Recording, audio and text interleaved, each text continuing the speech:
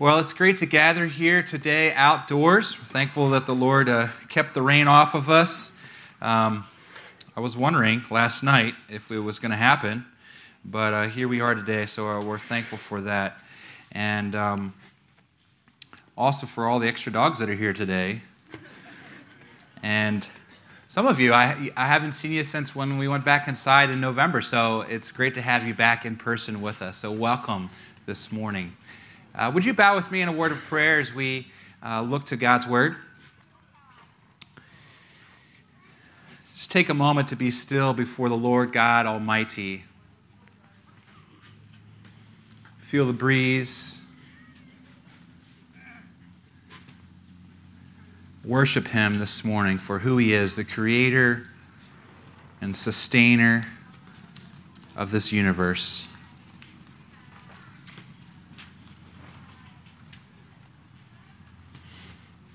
Father, we come before you today acknowledging that you are God. We're so thankful that you loved us first. That because you loved us, Lord, we can receive your love and extend that to others. Thank you for your forgiveness of our sins. We acknowledge that it's through Jesus Christ that we can speak with you and worship you and be heard by you. Lord, today as we look to your word that you spoke here on this earth some 2,000 years ago, we ask, God, as you are the living word, that you would speak to us through your Holy Spirit, that your Spirit would fall fresh upon us, that you would fill us, renew our minds, we pray. In Jesus' name, amen. Well, about 65 A.D., the followers of Christ were being burned at the stake, persecuted for the city of Rome being burned down. Nero burned the city down, and he blamed the Christians as the scapegoats for the cause of burning down the city of Rome at that time. And everybody hated the followers of Jesus. There weren't very many of them at that time, considering about this fairly new movement of followers of the way. And they were being burned at the stake. And the question for you this morning is, how many do you think there were alive at around 65 A.D.? This is several years after Jesus passed away, but the apostles are still alive at this point. Now, the question is, how many were they alive then? And the reality is that Christianity was illegal. They didn't have church buildings that we know of, other than little houses that had been expanded to make more of a chapel. They didn't have the written scriptures that, as we know them. They didn't have established seminaries. They didn't have the printing press, radio, TV, internet, or cell phones during this time. And the question is, how many people did they have? They had about 25,000 people at the time of Nero in 65 A.D., where they were being burned at the stake, where they were being persecuted to flee. And in just less than 245 years later, how many Christians do we see? Do we have a count before Constantine actually made it the official religion of the Roman Empire? But before that took place, we see a movement of Christians take place. And the reality is it went from 25,000 Christians, Christ followers, to 245 years later in 310 A.D. of 20 million Christians all throughout the world. The church exploded during this time, this short period of history of only 200 years. 10 times fold, not just in that area, but around the world, we see the movements of the way of Jesus spread around the world. And the question is, why did it happen?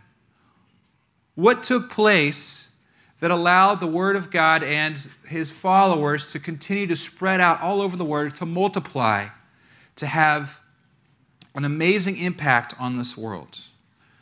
Well, I can tell you this, it wasn't the thought of, I'm just going to go to church on Sundays and that's it. That's not what they thought Christianity was. It was something far more invasive than that, more contagious than that. They literally took the teachings of Jesus seriously. Seriously enough that it changed their life, and they were willing to do whatever Jesus taught them and follow it and live that out every day of their lives. So the question is, what did Jesus teach them? What did Jesus teach them that was so transformational, that turned the world upside down in just 200 years?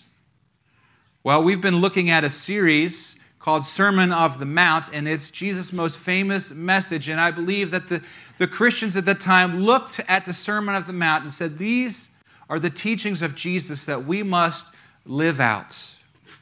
So turn with me in your Bibles to Matthew chapter 5. Matthew chapter 5 and verses 1 and 2. It says, "Now when Jesus saw the crowds, he went up on the mountainside and sat down. His disciples came to him, and he began to teach them." They were outside like we are today. And you can just picture Jesus teaching to the followers of Christ at this moment. And last week, Pastor Dave went through the Beatitudes, and today we're looking at a small section of this sermon, verses 13 through 16, salt and light. He says, "You are the salt of the earth, but if the salt loses saltiness, how can it be made salty again? It is no longer good for anything except to be thrown out and trampled underfoot. You are the light of the world. A town built on a hill cannot be hidden. Neither do people light a lamp and put it under a bowl. Instead, they put it on its stand, and it gives light to everyone in the house. And in the same way, let your light shine before others, that they may see your good deeds and glorify your Father in heaven."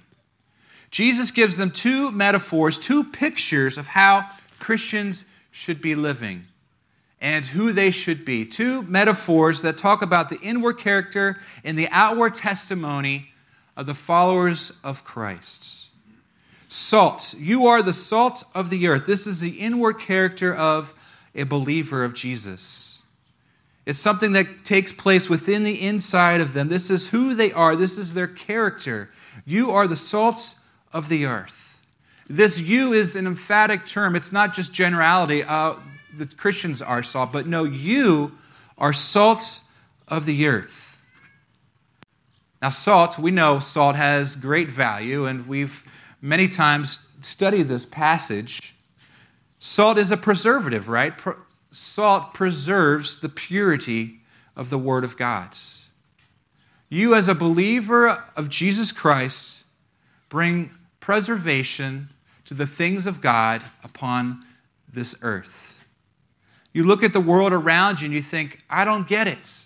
I don't get the human trafficking. I don't get slavery. I don't get the transgender gay movement that's taking place. The world is a dark place, and it seems to be getting darker and darker. How can this be? Well, we are the salt of the earth. You can look around and you can see that this world needs preservation of the things of God. Just 2 weeks ago, I had the privilege of going to a 76ers game and with my son, and we were there for a playoff game, and it was a lot of fun. The crowd was intense. But I have to tell you, I was a little bit taken back on how ungodly the crowd was. The explicitives that were being chanted at the opposing players or at the referees. And I remember turning over to my son Malachi, I said, this has got to be the most ungodly city. Like, the city of brotherly love was not the city of brotherly love in that moment as they were playing the other team. And I was just thinking, we are salt. We are the ones to preserve. We don't curse our enemies. We love our enemies. The world needs us to preserve that which is good. The world needs us to stand up and to speak for the things of God, that God made is good, that God said is right. We all are made in the image of God. Christians see that men and women made in the image of God. We stand up for what God has made good. We stand up for the dignity of people. We are the ones that should be able to speak love when others speak hate. We are the ones who should be able to stand up for the lonely, stand up for the outcasts. Another way to say this, it says, let me tell you why you are here. You are here to be salt seasoning that brings out the God flavors of this earth. If you lose your saltiness, how will people taste godliness? You've lost your usefulness and will end up in the garbage. You see, we are supposed to bring out good taste to the God flavors of this world. The things that God created, which is good, we season that to those around us.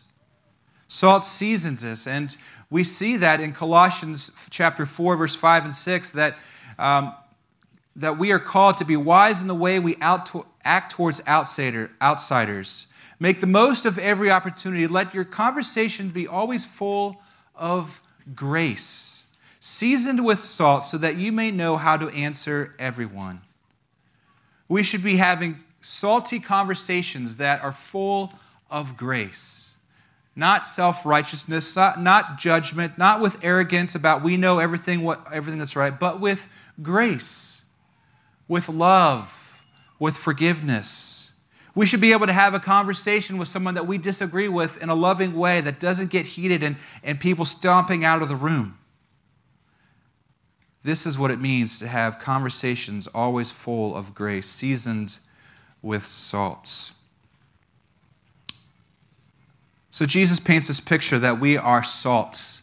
We are to bring preservation to the things of God, that we should give flavor to the God flavors of this world. We seasoned those things around us, the people around us. And the second picture that God gives us is that we are light. He says, you are the light of the world. Verse 14. The nation of Israel was known as the light to the nations. We see that in Isaiah 42, verse 6. It says, I, the Lord, have called you in righteousness. I will take you hold of your hand. I will keep you and make you to be a covenant for the people and a light for the Gentiles. You see, God's mission was to use his people, the Israelites, to be a light to the Gentiles, that is, everybody else in the world, to reach the nations. The Israelites realized this as they were sitting there listening to Jesus. They understood this teaching that they were to be the light unto the Gentiles. And then Jesus says, I actually am the light. John 8, verse 12. When Jesus spoke again to the people, he said, I am the light of the world. Whoever follows me will never walk in darkness, but have the light of life. You see, we are to be the lights of the world. This light that we have is a borrowed light from Jesus. We are like mirrors reflecting the light of Jesus. This is not ours to those around us, as it says in Philippians 2. Do everything without grumbling or arguing, so that you may become blameless and pure, children of God without faults in a warped and crooked generation. Then you will shine among them like stars in the sky as you hold firmly to the word of life. You see, we shine like stars when we hold firmly to the word of life. And that looks practically, Paul said, that it means do everything without grumbling and complaining. It's pretty practical. Don't grumble, don't complain, and you will shine like a star among us in this world. Then you will become blameless and pure, not warped, not crooked like the generation we live among. We shine like stars to those around us. He goes on in verse 15, a town built on a hill cannot be hidden. Neither do people light a lamp and put it under a bowl. Instead, they put it on its stand, and it gives light to everyone in the house. You see, the light was strategically placed up on the hill so that everyone could see it. You are a strategically placed entity. God has strategically placed you where you are at in your life. Now you say, no, not me, Pastor Andrew. I am not supposed to be where I'm at. Right? I'm just waiting to pass through. I just came here by accident. I'm looking to move on. I'm looking to find a better job. No, God has placed you strategically where you are at today to be a light on a hill for Him. Whether it's in your job, whether it's where you live in your apartment complex, in your neighborhoods, whether it's the team that you play on, the club that you're a part of, maybe it's the desk that you're placed at next to certain people at work, maybe it's your dogs that you go and walk at a dog park that connects you with other people, maybe it's the hobbies of riding motorcycles or fishing or knitting, maybe it's your sickness. Maybe the fact that God has given you sickness is to be a light to someone as you go to your doctor's appointments and share with other people. Maybe it's the gym you go to. Maybe it's your restaurant that you regularly visit. It's the place where you get your takeouts. You are strategically placed where you are to be a light on a hill for Jesus. Going on, verse 16, Jesus says, "In the same way, let your good deeds shine out for all to see, that everyone will praise your heavenly Father." There's two words for the word good in the Greek. One means literally just good, and the second word means not only good, but attractive, winsome, and beautiful. This word that Jesus used here is that second word that means to be not just good, but attractive, to be winsome and beautiful. You see, your good deeds should be attractive. Your words that you say should be winsome. They should be beautiful. We shine everywhere we go, not just in the church, but outside of the church. When we go to the restaurants, when we go to the graduation, when we go to work, when we go out to exercise, when we go to the doctor's visits, our good deeds should be attractive. We should be generous towards one another. They should say, "I don't get it. Why are you so generous towards me? Why are you willing to give me a second chance when I cost this company so much money? You, as my employer, are willing to give me a second chance. Why are you forgiving me?" Our good deeds should be shocking. The things that we do should point people to who? Ourselves? No. To God. The reason why we do these good deeds are to bring glory to the Father. They point people to a loving God, to a God of reconciliation, to a God who's willing to forgive his enemies, not only forgive, but to give his one and only Son for the sake of them who have rejected him. This is a message of hope. This is a message of reconciliation. This is a message of truth. This is a message of mercy. This is a message of love. You see, when we live as salts and the lights, we are people that point to our Heavenly Father. And Jesus speaks here and he points people to their Heavenly Father. And this is a new concept for the Jewish people of this time. They knew that God was the Father of Israel, but Jesus began walking the earth and calling Jesus your Father and your Father. And he made it very intimate, and he created a new picture for the people to see that God is a God that is their Father in heaven. And he points them to him. So why does this matter? Why does it matter that we should be salt and light to those around us? As we sit here today, I see lots of salts. I see lots of light. But why does it matter? Well, we live in a dark world, right? And also, the very fact that you are living here is because someone was salt and light to you. The very fact that we're gathered here and you claim the name of Jesus as your Lord and Savior is because someone was being salt and light to you. It makes a difference. It changes lives from lost to found, from hell to heaven. Being salt and light matters because lives are at stake. Your life was at stake, and it's been changed by the message of Jesus Christ and his followers that were salt and light to you. God puts us in unique and specific locations to be salt and lights. God has put you next to people on purpose to be salt and light to them, to be people of influence, to preserve that which is good that God has created, and to show people what God has created is actually good. And what he says is true works. Another way to put it is a way like this. I like this version. It says, "You're here to be light, bringing out the God colors in the world. God is not a secret to be kept. We're going public with this. As a public as sitting on a hill, if I make you light bearers, you don't think I'm going to hide you under a bucket, do you? I'm putting you on a light stand. Now that I've put you on a hilltop, on a light stand, shine. Keep open your house. Be generous with your lives. By opening up to others, you'll prompt people to open up with God, this generous Father in heaven.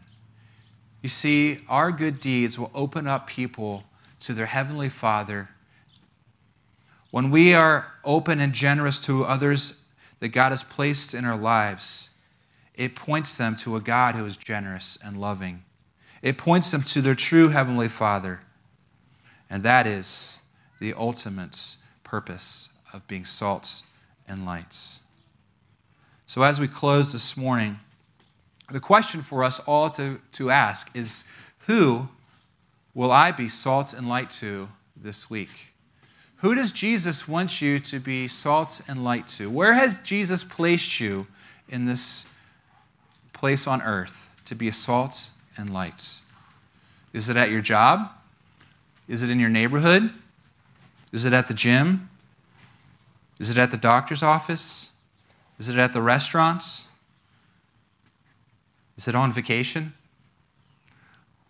Where will you be salt and light this week? Would you pray with me? Father, we come before you so thankful that you came into the world through your Son, Jesus. You are the light of the world. And Lord, we are lost without you. You are the one who has changed our lives. And Lord, I pray that we would be people that do not put a bucket or a bushel over our lights, but that we would shine our lights for you. That we would have conversations that are always full of grace, seasoned with salt. That we would do everything without arguing or complaining and shine like stars in the universe, pointing people to who you are, our good Father. Lord, I pray that through the power of your Holy Spirit that you would unleash us as we saw the early church grow exponentially because they took your words seriously. Lord, I pray in this moment right now that you would forgive us for the times that we have not shone our light, for the times that we have not seasoned or purified that which is good around us. Lord, forgive us. I pray, Father, that you would fill us with your Holy Spirit this week, that we would walk in the ways of you. In Jesus' name, amen.